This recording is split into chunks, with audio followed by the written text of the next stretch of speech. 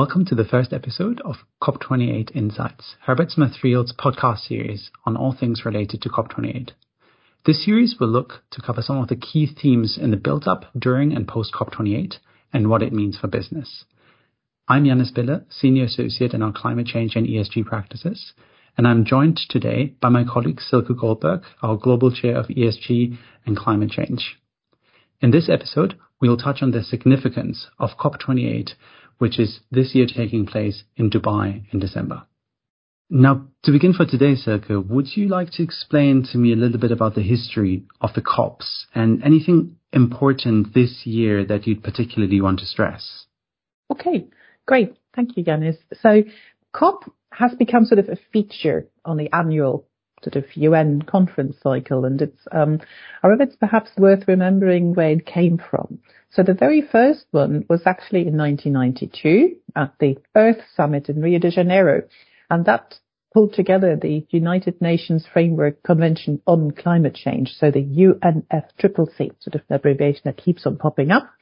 And then thereafter there were COPs in 1995 in Berlin, and ever since then, actually, COPs have been in different cities around the world, and they're sort of on a rotation between Europe, America, Africa, and Asia. So the COPs each have a number, and they obviously sort of then are associated with a particular year. So a number of years after the first convention in Rio de Janeiro, COP3 was held in Kyoto. And that COP became particularly famous because it introduced the Kyoto Protocol, which committed countries for the first time to reduce emissions. At the time, that was by 5%. Since then, COPs have become, of course, very regular,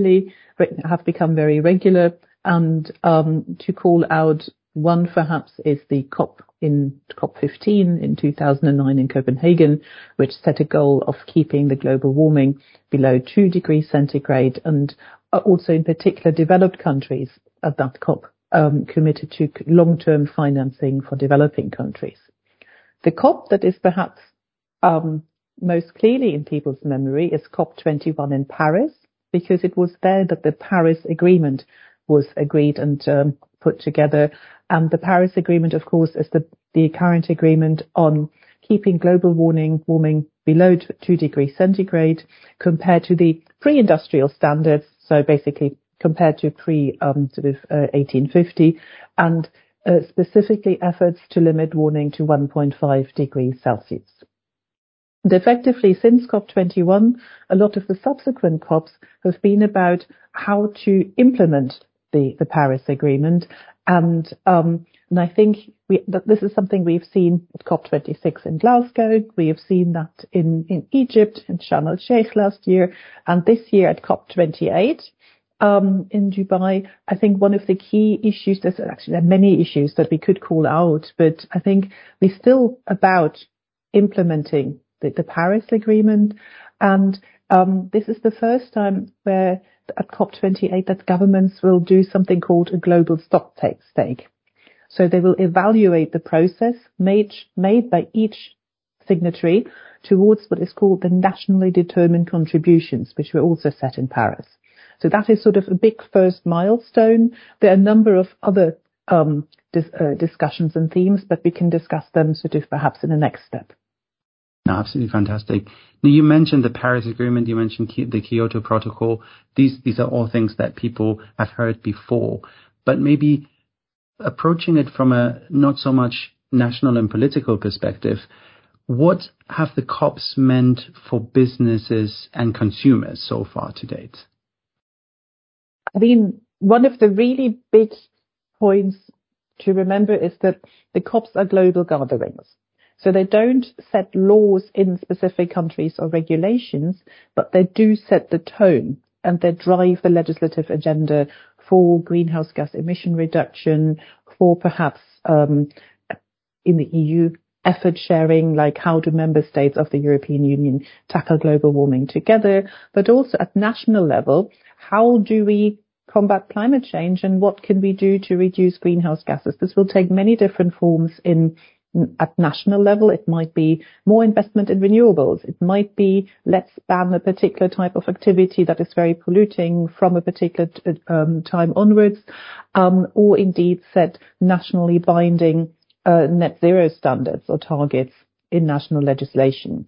So there's a plethora and sort of quite a bouquet of different possible answers as to how to respond to the targets set by the Paris Agreement. But it's important that there's quite a lot of different national approaches in there, but ultimately the COPs have an important tone setting and driver behind them. So they call for action each time, if you wish. So perhaps we could say that they're trying to achieve a common direction with regards to the problems that we are facing around the world with regards to climate change. Absolutely. So they are the central focus of that. They're trying to rally countries together and hopefully express some common aims. Now moving into COP28 specifically, you've already alluded to the global stocktake, which will be important this year. What are some of the other key themes that we might expect to see discussed at COP28 in Dubai? There are actually, this is such a big question because, and this is sort of a slight parenthesis, I actually think that the COPs have a challenge in that there's so many things being discussed that it's very hard to kind of put it all into the 2 weeks that the COP is meeting. So stocktake is one of them. Climate finance is a really important second point. So here the challenge will be for COP28 to prioritize bridging financial gaps between developing nations and developed nations. Because in the past, you will recall I mentioned that at the beginning, that developed nations had pledged to provide 100 billion annually to support climate efforts in low-income countries. This target has not yet been met. It was supposed to have been achieved in 2020, but that's not the case. So COP28 really will need to somehow prioritize bridging this gap between the commitment and what has actually been put on the table in terms of money. That will be an important point.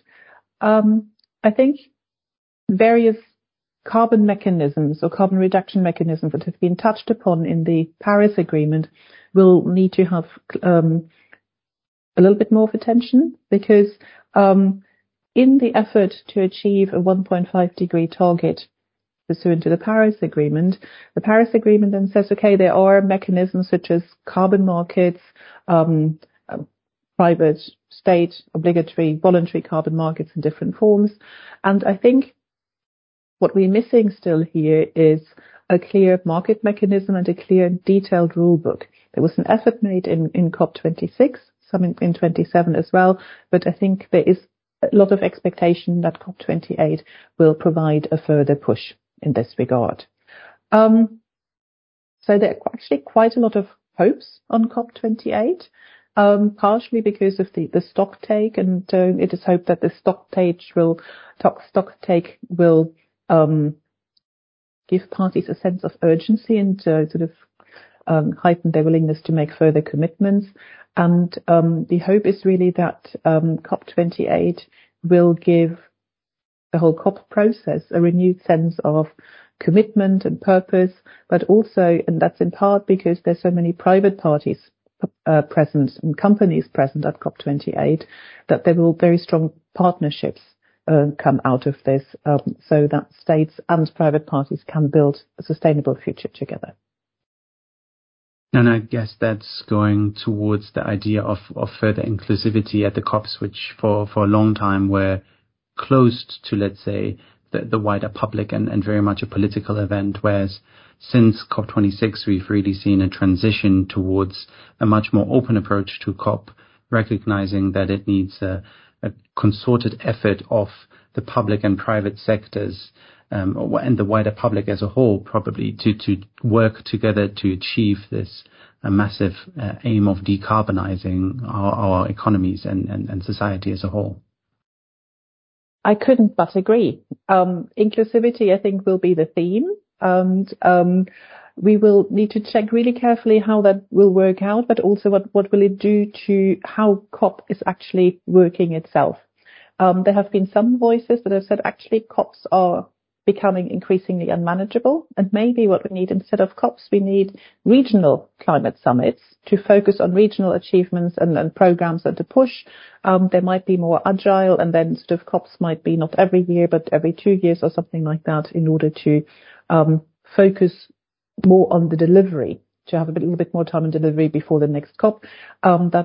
So this is something which actually touches on the governance of the COP and how COP is played out in practice. And I think that will be quite exciting to see in practice in Dubai. Absolutely. And I think another area of COP, of course, you mentioned clarity on a lot of points. One thing that we've all seen in the news, biodiversity is a topic that is receiving increasing attention in light of some of the scientific studies, of course, that are being published that are outlining biodiversity loss around the globe.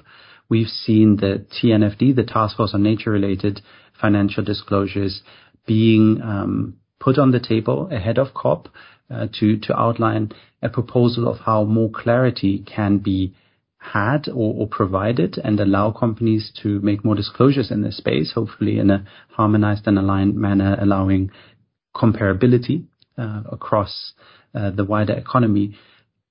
Now, with regards to you, Silke, is there an area that you're hoping COP will provide more or greater clarity on with regards to areas that you are particularly following? So for me, there are 2 points. I think you have just mentioned one of them, and that's the whole biodiversity area. So biodiversity, the relationship between nature and people, sort of that whole thematic area will be very important. And the other point is in relation to carbon markets. So what we have seen on a day-to-day basis, the interest by companies in carbon markets, interest by governments in the application of the use of carbon markets in order to fulfill COP commitments, Paris Agreement commitments is really important. And there is still this lingering unclarity about what is it actually, how do carbon markets contribute to a country's, a government's emission reduction goals, and how can we use carbon markets to bring private entities into helping to achieve those commitments and those goals. That these 2 points, and I mean, I'm now doing in an injustice to all the other important points, but this is important at a more meta level. I think it has now been quite a few COPs that we had technically commitments from developed countries to delivering finance to developing countries. And I think it would be good to see a sharpened focus on this, so that this financial gap to reach the $100 billion per year for developing nations to combat climate change actually delivered. So climate finance at the center of delivery here, and a hope for a more clear roadmap as to how that's going to be achieved, more clarity on carbon markets. I guess that's particularly interesting in light of some of the bad press that has been going around the world over the past year with regards to the integrity of some voluntary carbon market frameworks, and ensuring that market participants have the certainty with regards to the quality of that and international guidance as to how these markets could be designed, and maybe the integrity or standards with regards to that could be really helpful to provide that confidence in the market. And then biodiversity are very interesting topics that we can pick up on going forward in the series and see how it plays out at COP. Now, I would like to leave our podcast for today with an interesting element that we've seen in the run-up to COP, and this is really down to the idea of how much ambition is there still. We've seen a lot of ambition ahead of COP26, and it's very interesting to see that is continuing from the markets. Over 100 companies are urging political leaders to agree a timeline at this upcoming COP to phase out fossil fuels. Now, while that doesn't sound huge at first, it's 130 companies which have nearly $1 trillion in global annual revenues, which have written a publicly published letter just this week asking that attendees at COP28 commit to reaching a 100% decarbonized power system by 2035 for richer economies, and really focusing this idea that developing countries have to lead on this transition in order to move away from fossil fuels and show how that is possible. So that's something very interesting to watch, how that is going to plan out at the upcoming COPs. So continue to listen in. Thank you very much for listening. And thank you very much to you, Silke, for sharing your thoughts on COP28 today. Thank you very much, Jannis.